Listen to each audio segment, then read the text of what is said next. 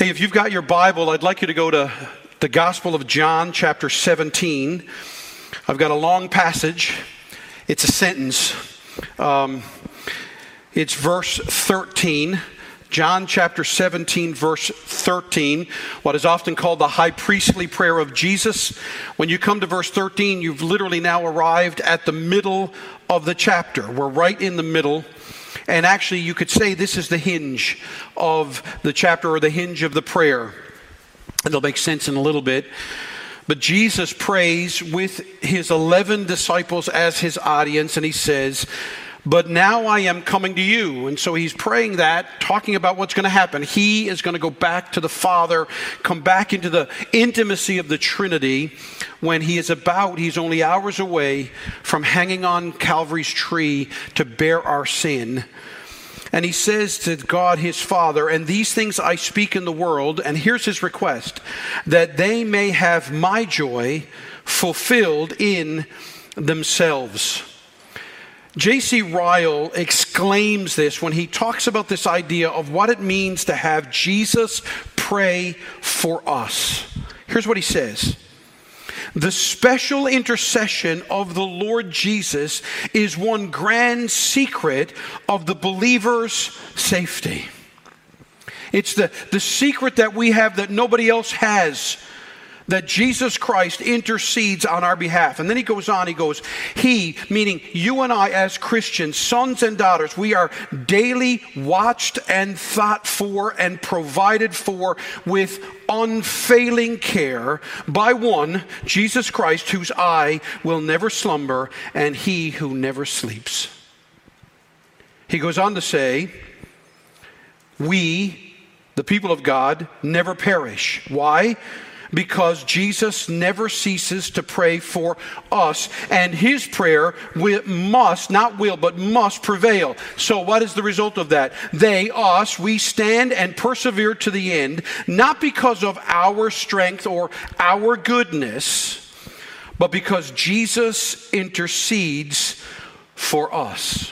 Amen? So here we are, last Sunday of July, in John 17:13, for those of you that are a part of Calvary as my family, for those of you that are visiting, I will confess, today is my 99th sermon from the Gospel of John.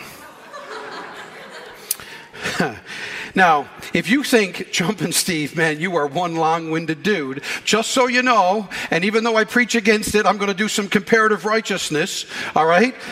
One of the Puritans, Anthony Burgess, are you ready for this? Preached 76 sermons just on the first 13 verses of John 17. 76 verses. He preached 4 sermons on this verse. I'm not going to do that. But here we are, as a people, as a church, back to the Gospel of John.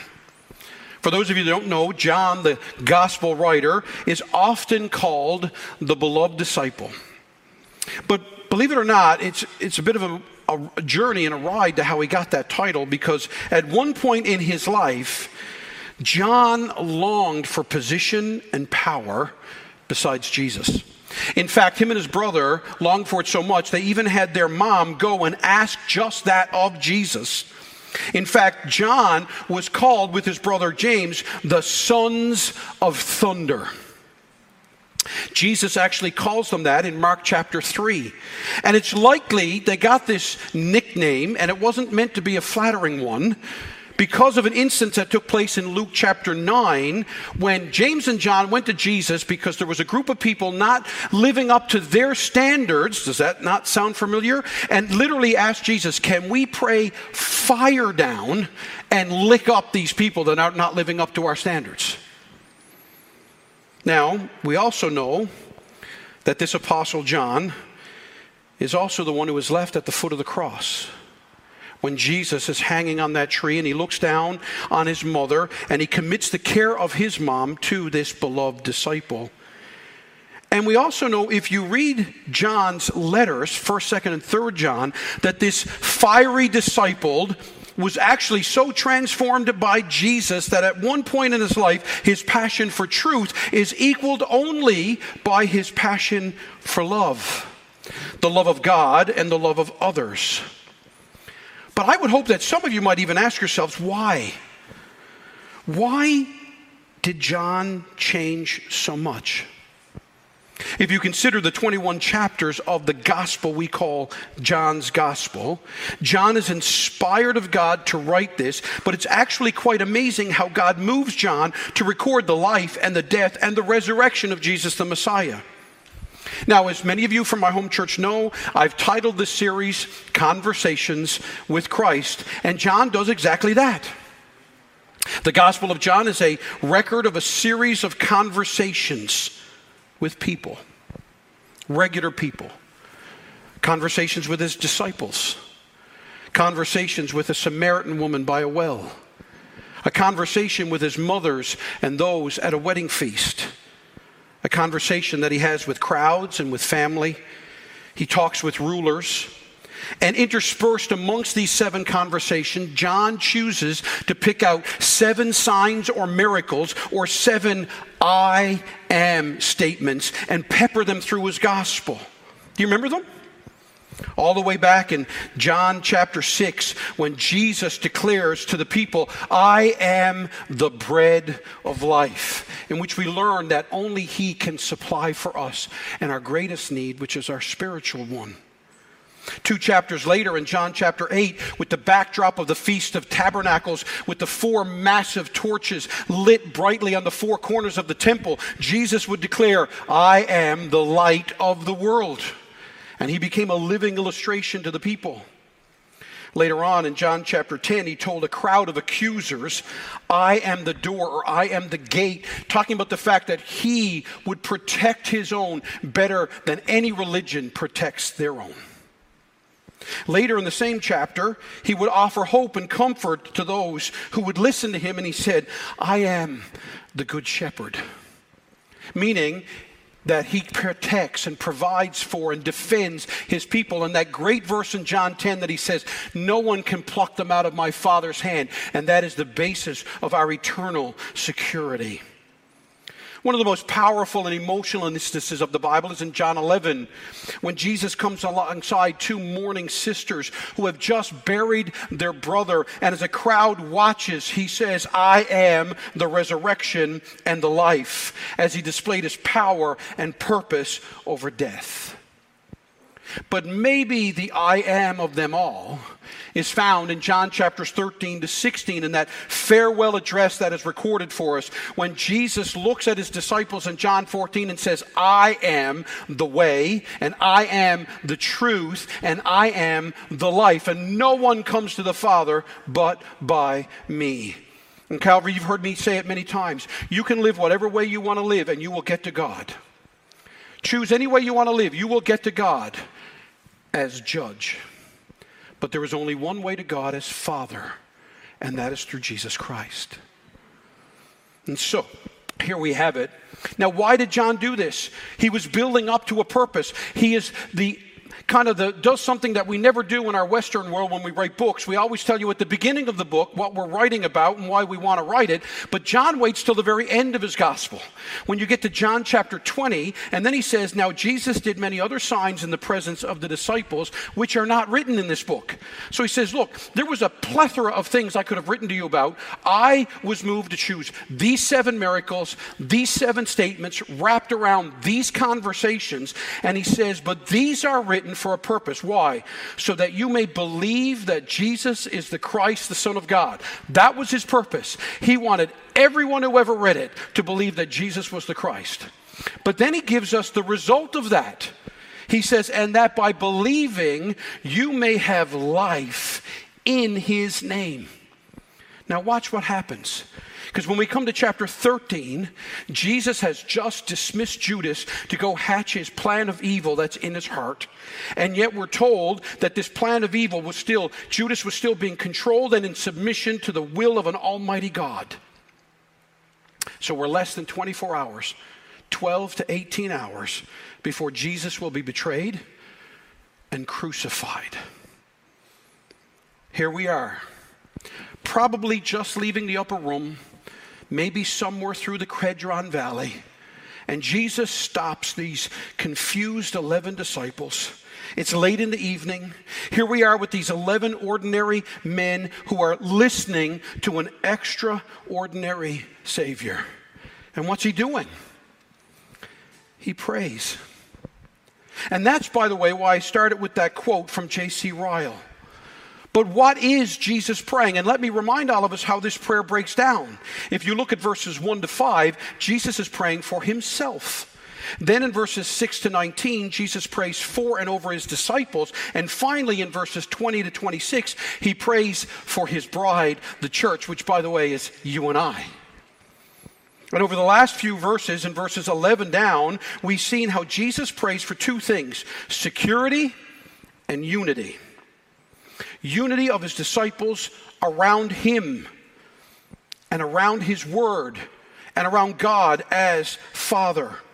Now in verse 13, as I said, things change. Jesus is going to pray for 6 particular marks of gospel security and gospel unity. Or to put it another way, he's going to pray about the results or the effects of the security that only he provides and the unity that can only be found in him. And amazingly, Jesus prays first for something that I don't think you and I would choose. That my joy may be fulfilled in them. Now, if I asked you all here this morning, what is the most important aspect or trait or good of a good, strong, healthy church? If I had handouts for you all, or I said, take your bulletins and write out your list. If you were making a list of what defines a good, healthy church, what would it be? I got asked just this week. Somebody sent me an email about a family member of theirs that's moving to Prince Edward Island, and they wanted to know if I could recommend a good church to them. In fact, I get asked this quite regularly. But if you get asked that question, hey, where's a good church I could go to, and what are you basing it on? What trait, what list would you factor in to answer the question? And in what order would you put your list? Would you say things like I probably would? Doctrine. Hey, you can go to that church because that's a good doctrinally firm church. Or things like music. Man, they got great music. Or programs. Hey, you got little kids. Hey, they've got wonderful kids programs at that church. Or what about things like, hey, go to this church because it's a loving church. It's a holy church. Or it's a unified church. What makes you say this is a good church? Well, let me ask you this. How many of you would say, and I mean this, how many of you think you should attend a church because you can say they're joyful? They have joy. J.M. Boyce was so impressed while he studied John 17 that it actually changed his understanding of the priorities of God on the local church. He explains that this prayer has these 3 parts, right? A section dealing with Jesus, a section dealing with the disciples, and a final section dealing with those who would follow them in faith. But he talks about how the prayer moves by stages from the Lord to the Lord's church. And in verse 13, the verse to which we come to now, the halfway through the prayer, not surprisingly, he introduces his first characteristic, and it is joy. Now, later on, we're going to discover he talks and prays about holiness and truth and mission and unity and love. But be honest, how many of us would think, well, it makes sense that he would start with joy? And maybe you don't realize it, but Jesus uses the word joy 5 times in chapter 13, 14, 15, 16, and 17. In fact, if you take it with me, go back 2 chapters to chapter 15 and look at verse 11. When Jesus is speaking to the disciples in the upper room, in chapter 15, verse 11, he says, "These things I have spoken to you." Why?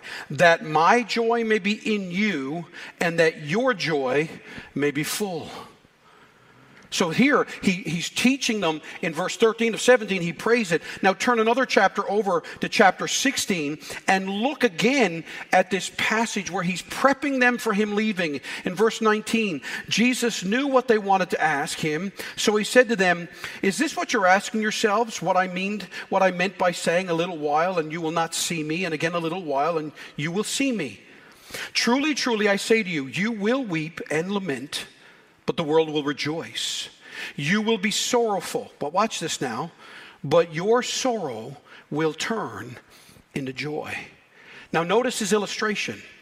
When a woman is giving birth, she has sorrow because her hour has come. But when she has delivered the baby, she no longer remembers the anguish. Why? For joy that a human being has been born into the world.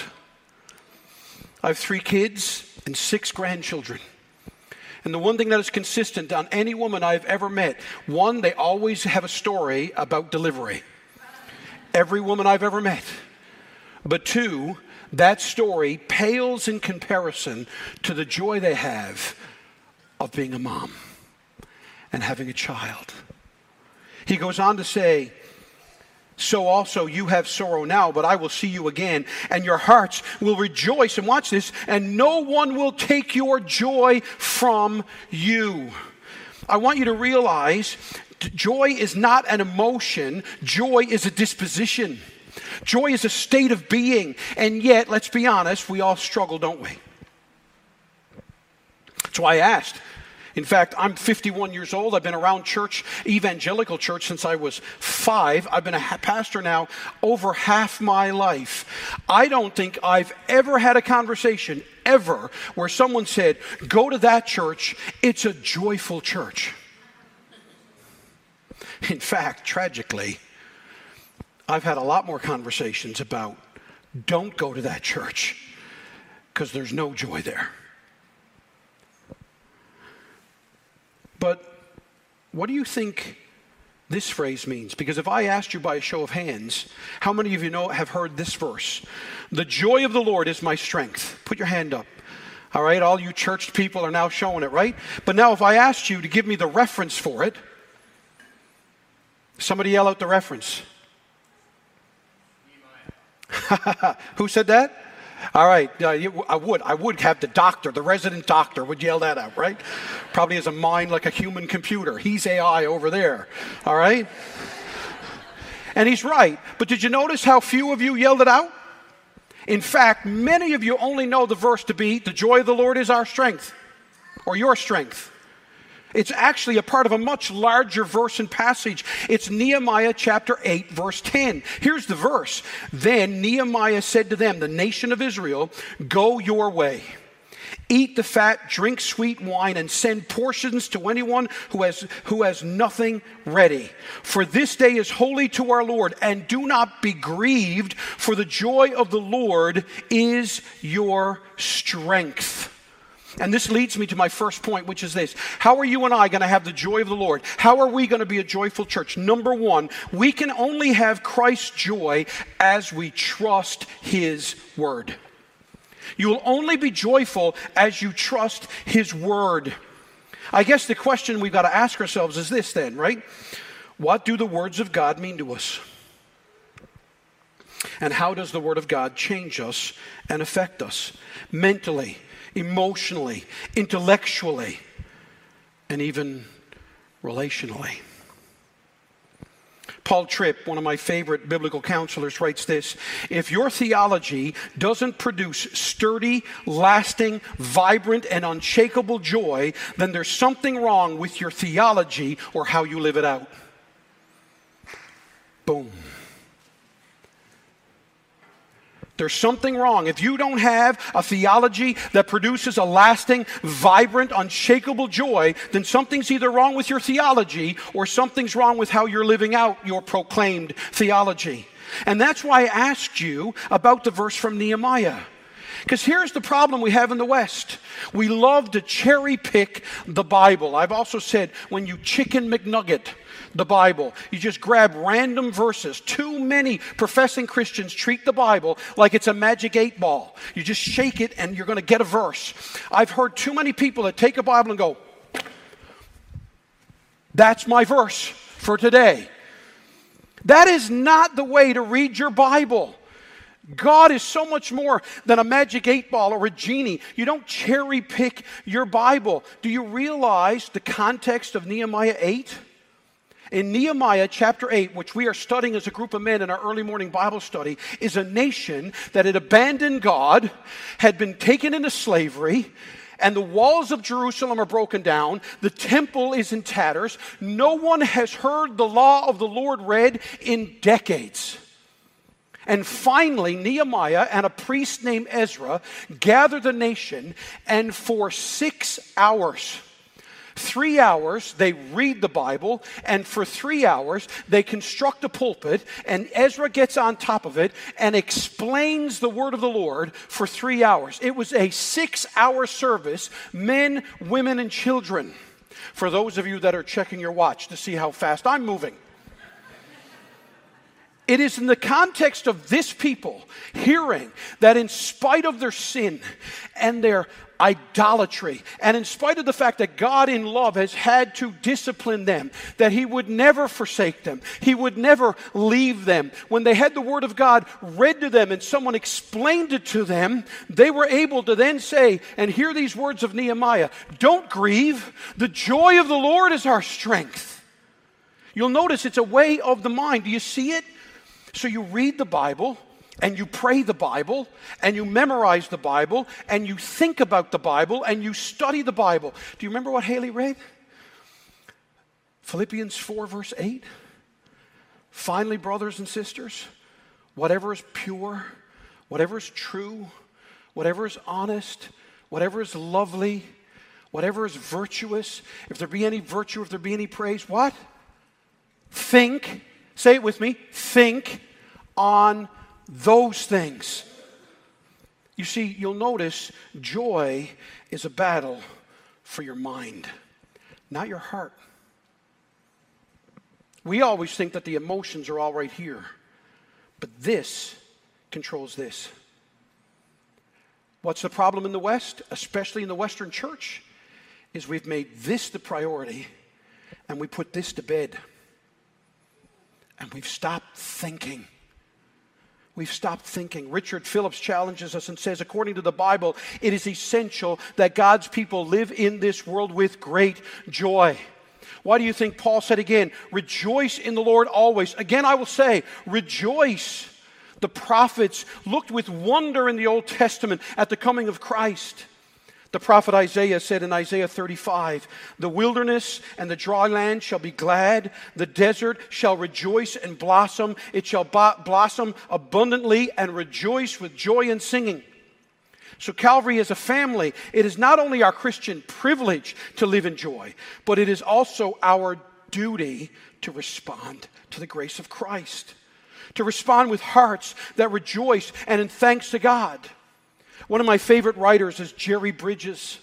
He writes, to be joyless is to dishonor God and to deny His love and His control over our lives. He would actually be this bold. He says it's practical atheism. To be joyful is to experience the power of the Holy Spirit within us and to say to a watching world, our God reigns. So you know what? I can pray for my politicians, but I don't need them. I can pray that God will heal our land, but I am not afraid by the climate change or by the sexual revolution or by cultural tensions because our God reigns.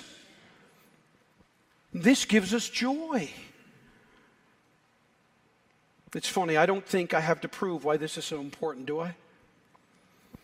I mean, take a minute right now and think about your life and the ups and the downs, the struggles. Right now, think about the sins that you're fighting with, the things that you're fighting against. What are you wrestling with?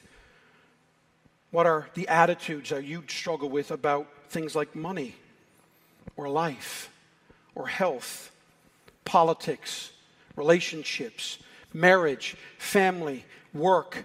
What is dominating your thinking? And because it dominates your thinking, dominates your emotions. Let me ask you this. What dominates your thoughts as you walk through life? Are you constantly comparing your situation to others? In other words, are you constantly thinking, well, I'm not as bad as them, but man, they're better than me? Are you constantly thinking about how you measure up against someone else that you agree with or you disagree with? Are you always keeping score? Are you always posturing your life and relationships based on, I've done this, this, this, and this, and you haven't done this, this, this, and this. Ipso facto, you get a failing grade, and you must be easier on me because I'm trying. Does that not sound familiar? Do we not do this? Do you project your hardships, your job, your situation, and then make that the test as you relate to others in life? So if you've been through something, you feel like everybody should give you a pass, but then you expect everybody else to suck it up and walk tall because they don't have it as tough as you. How often do you think, though, about Jesus? Or the gospel, or the Bible, prayer, and what the actual truth is about your life? Friends, don't you find it interesting that in Psalm 119, the longest chapter of the Bible, it's 176 verses of an author telling us the joy and the peace that is found when you know, study, and trust the precepts, the laws, the admonitions, the promises, and the law of the Lord. That's why I had Haley read Philippians 4. It's a challenge for our minds that affects our heart. In fact, you fight and win the battle for your mind, then your heart will rejoice. And how do I know this? Consider John himself. Because this son of thunder, this guy who wanted to call fire down on somebody that didn't agree with him, this guy who was always feeling self-righteous and always feeling like he needed to measure up and always looking to secure his position around Jesus, in his first letter, in 1 John chapter 3, he writes these words. Listen to the change of his heart.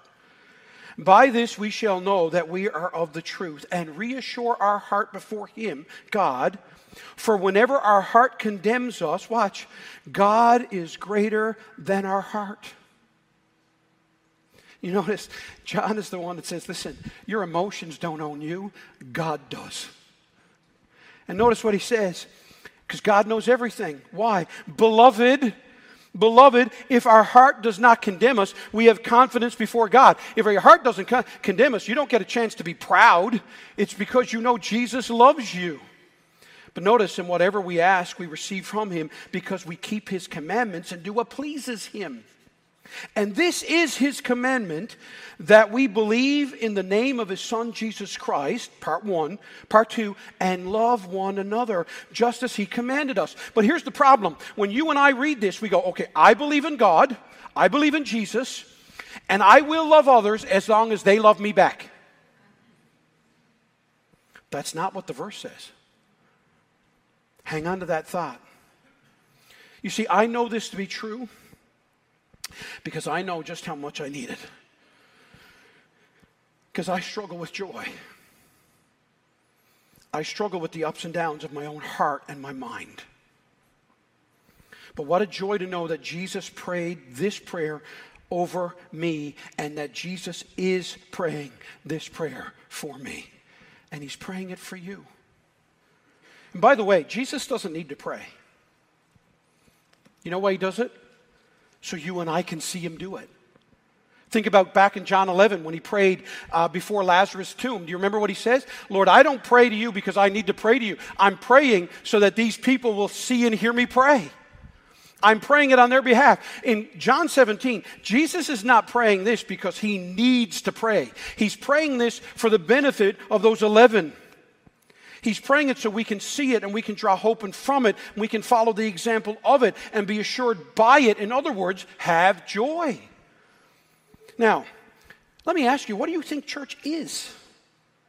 Or rather put, what should a church be known for? If we're saying our church should be known for a joy in Christ, our confidence in God's word. Remember that David said, some trust in chariots and some in horses, but we will remember what? The name of the Lord our God. Amen? Right? Then let me ask, then why are we so fickle?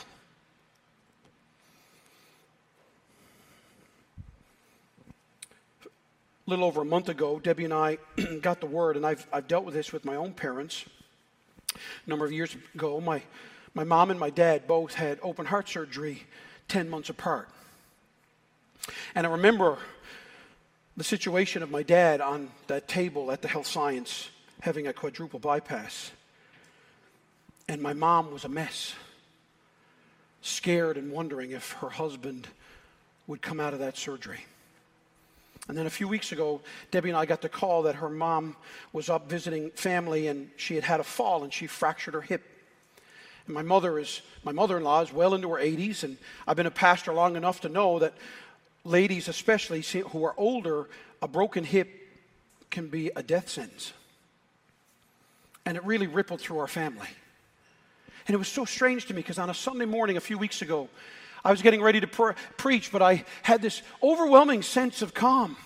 My mother-in-law has a legacy of faith in Jesus Christ. She loves Jesus. My mother-in-law and father-in-law have raised 4 beautiful daughters, and they love their family, and I knew she would be well cared for. And I had complete peace, and I went to Debbie, and I said, Debbie, live or die, God is good, and if God calls her home, she will open her eyes in the presence of Almighty God.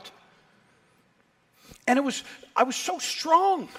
I felt so assured. And then I got in the car to come to church that Sunday morning to preach, having prayed this and having given Debbie such wise, husbandly advice.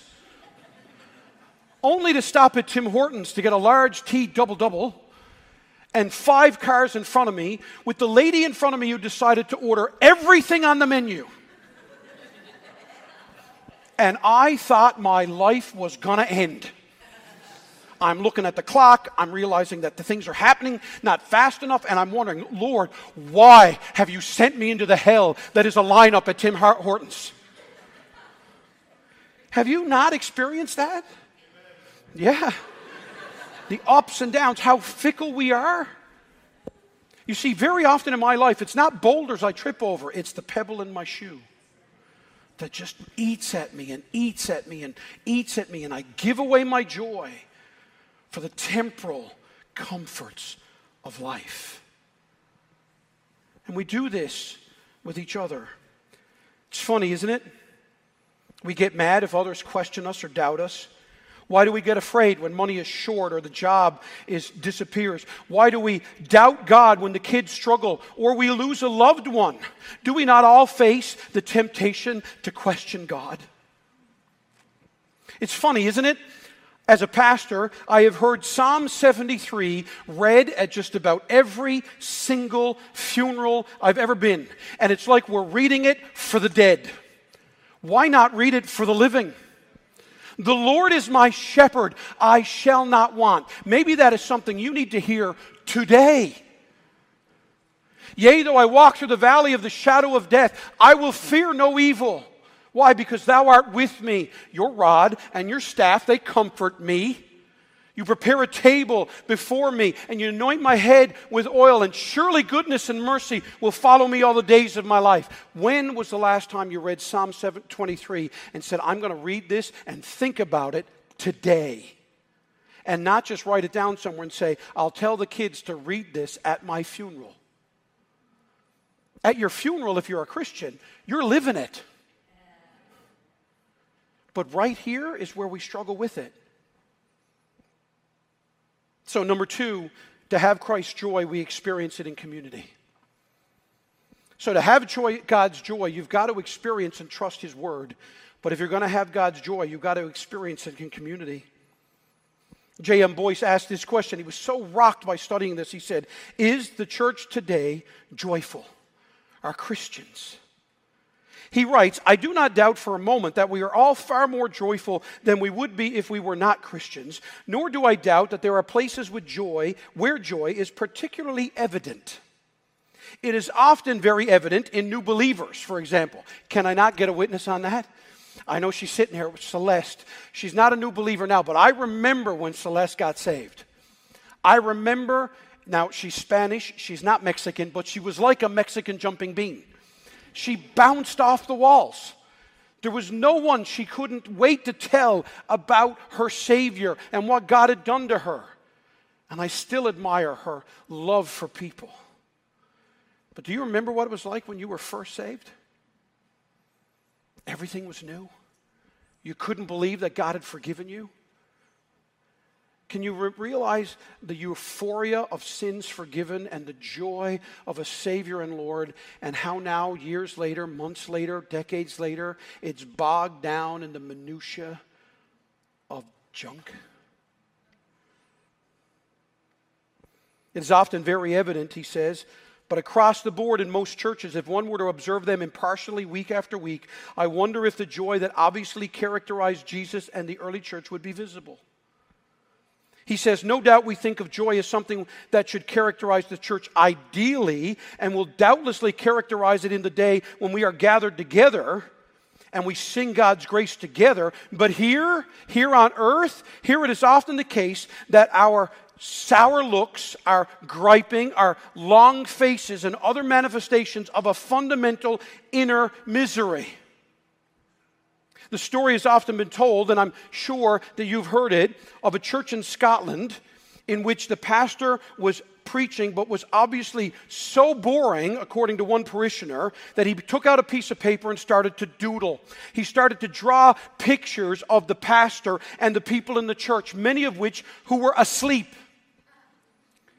He threw it away, and the story goes that the janitor picked it up, and he had actually written on this doodle, and here is what he wrote: to dwell above with saints I love, oh, that will be glory.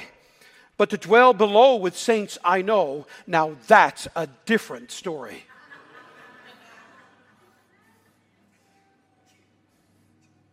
You see, that's the difference between what we profess and what we really are. We are commanded to be joyful. Jesus prayed that his joy would be fulfilled in us. But why are we as Christians depressed? And I'm not saying as Christians we don't face bouts of depression. I'm saying as Christians, when we live life depressed, when circumstances don't just get us down, they own us. Instead of the victory we should experience, all we seem to know is defeat and discouragement. Now, what do you and I really think living in community with joy means? Our Bible is filled with instructions about this. But the problem is too many of us in the church have bought into the culture's construct of friendship and community. We think friendship and community and relationships are more like partnerships. I agree to something, you agree to something. It's almost like common interest or tit for tat. Well, you invited me over, now I'm obligated to invite you over. You've been nice, you've served me for a couple of years, now I must serve you for a couple of years. And if it's not all sum zero, then something's wrong. You see it as a social standing of commonalities. But God sent Jesus into the world to do something counter to all that. Proverbs says that to have friends, are you ready for this? You must show yourself friendly. It does not say to have friends, you must make a TikTok video and cry and say, I have no friends. It doesn't say to have friends, you must mourn and demand everybody friend you. No, the gospel so transforms us that we can't wait to befriend others. And if you're sitting here this morning and you're like, Steve, well, when you do this, then I'll do it, then you don't get it. This is not something we wait for. This is something we leap at the opportunity. I think a young intern told us about that last week. We live from a deep assurance that we're fully loved by God. Friends, listen to me. God never intended us to look to others for the kind of love that only He can give. To have Jesus' joy fulfilled in us is to live life loved by God. So you can't wait to share it with others. Thus, in our community is and can be about looking out for the interests of others. It can be about stirring each other on to love and good deeds. Even in that passage, right? Let us hold fast the confession of our hope without wavering. Why? For He who has promised is faithful. And let us consider how to stir up one another to love and good works, not neglecting to meet together as the habit of some, but encouraging one another in the joy of the Lord. That's what encouragement means. We are going to hurt each other. We are going to fail each other. A wise man once said to me, Steve, how do porcupines mate? Very carefully. The Christian life is one of what one guy said is the porcupine dance. Being Christians, being sinners, being in a church is never going to be easy because we're in it. But if I demand perfection from all of you while demanding you all be patient with my imperfection, that is the opposite of church. And if we're so busy keeping lists and demanding that people see it our way, is it any wonder that our churches are joyless? You see the secret? If we have God's Word and we're unified around His Word, then we'll be unified together in community. My friends, Jesus said, my joy. He said, my joy. He was not praying for a joy from below, but from its origin was in heaven. A joy is the occupation and the character and the realization of heaven. It is not dependent on circumstances, but on the love of a sovereign God. So you know what? Someone would say to me, hey, where should I go to church? I would say this, go to a small, unglamorous church near where you live. Before the service, pray a simple prayer. God, teach me. God, use me. God, help me to befriend someone. And repeat that for 6 months and watch what happens.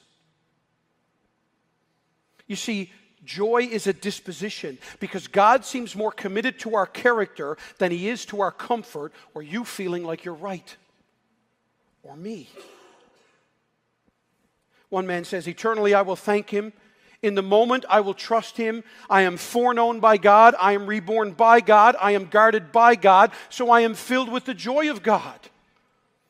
Preach the truth to your emotions, and the truth will begin to change your emotions by the power of the Holy Spirit. And friends, listen, the 11 disciples didn't stop believing in Jesus and didn't forsake the church because of the actions of Judas. They didn't. If the actions of others wreck your faith and your commitment to joy and God and His church, then you ask yourself, what was my faith in, Jesus or people? And it's true, we are good at sinning. But Jesus is better at saving. And you'll have Christ's joy as you rest in who God is. And then I'm done. Alex Moitier says it very well. He says, in a collapsing world, the people whose joy is in the Lord are secure. In 2023, with all of the argumentation about the world and climate and politics and taxation and carbon taxes and all of the frustration that social media has now unleashed upon us to yell out and scream out even the most trivial of opinions, when the world is more insecure than ever, and bombs still rain down on the Ukraine, and floods and forest fires ravage parts of our country, and famine and sex trafficking are abundant, and where men and women are being taken advantage of, and there's a scourge of the earth often. Where are the Christians that have the joy of the Lord? Not a fake funniness like a Walt Disney, it's a small world after all. No, where we can say, our God reigns. One of the most powerful images of the peace of God is not the tranquil rolling greens of Prince Edward Island. No, it's that lighthouse out on the shore of Newfoundland in the raging sea when the waves are beating upon it, and yet you know you're safe in the cleft of the rock. This must be understood in the light of the other parallels of our passage. All troubles are painful. They are going to go through grief. Jesus said it back in chapter 16. But if James is right that temptations and trials perfect us and bring forth joy, if Peter is right that temptation and persecution turns us into gold, if Paul is right that in 1 Corinthians we trust the future resurrection, living free from anxiety then is all about trust. Do you and I believe God is able? Do you believe that God is able? All right? I believe most of you. Here's what I think is the problem. We don't think God is willing.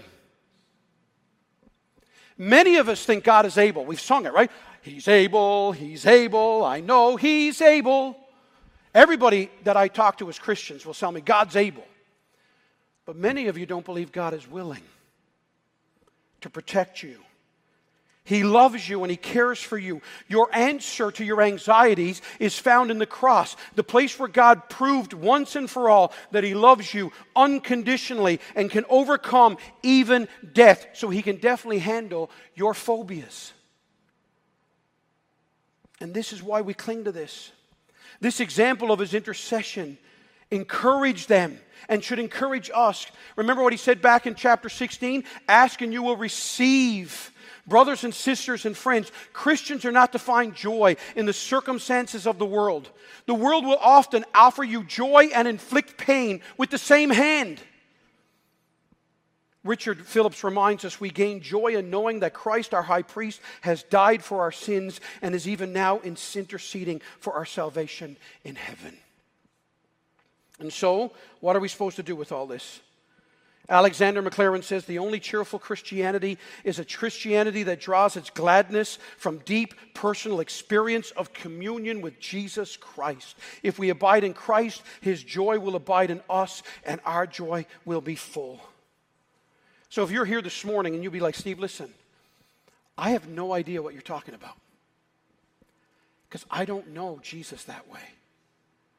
I live in fear and doubt and anger and bitterness. You've heard me say this quote, there's a God-shaped vacuum in the heart of every person which cannot be filled by any created thing, but only by God the Creator made known through Jesus Christ. So many of us try to fill that God-shaped gap with things that end up causing us to feel more hurt and to feel more lonely and to feel more weak. But you need to realize God welcomes those who confess.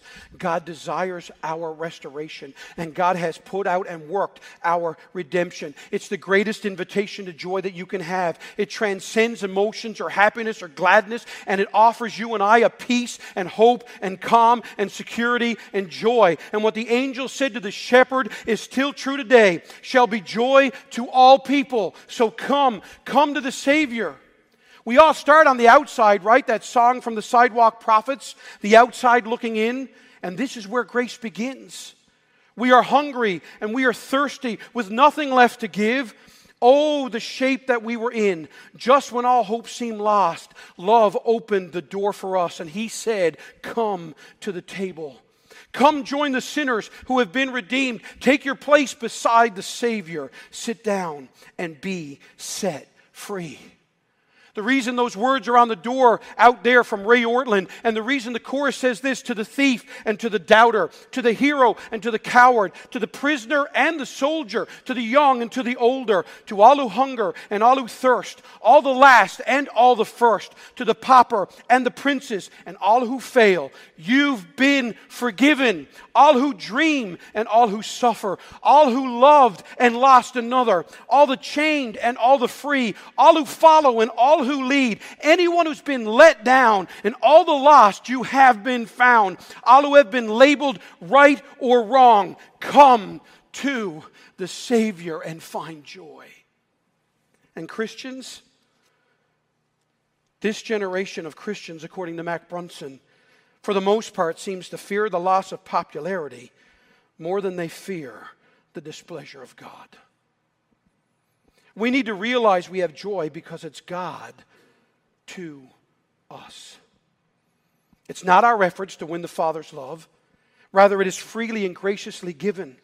So we can rejoice to know that God's word is true and we can trust it. We can rejoice that we can pray and know that God prays for us. And we can rejoice knowing that God loves us and intercedes for us and is coming for us. And we can rejoice that in our imperfections we can still show a watching world and each other the love and patience and mercy of God. And to have God's joy fulfilled in us, we can pray this week that joy would be fulfilled in us. We can do life with other Christians and have His joy fulfilled in us. We can witness and display that joy, and we can say with the angels, fear not, for behold, I bring you good news of great joy, which will be for all the people. For unto you is born this day in the city of David a Savior who is Christ the Lord. Where's your joy? Where's your joy? Let's pray. Oh, Father God, I pray that my passion and my emotion have been fueled by you. Lord, it's an overcast day. We've had an incredible month, really, in July. Lord, we're going to take some time to meet with each other and fellowship, and the members of the church will have some food together, and we'll hear about the finances. But Lord, will we be a joyful church? Will I be a joyful person? Lord, if any man or woman here and they don't know you, oh God, would they accept your invitation to come and know the great joy of Jesus Christ? Lord, if there are men and women here, couples, families, young and old, who are fighting for joy, who have given up their joy. Satan, Steve and I were talking about, Satan doesn't rob us of our joy. We surrender it when we take our mind off of you, and our heart then denies us and overrules us. Lord, help us to take captive thoughts that would take our joy.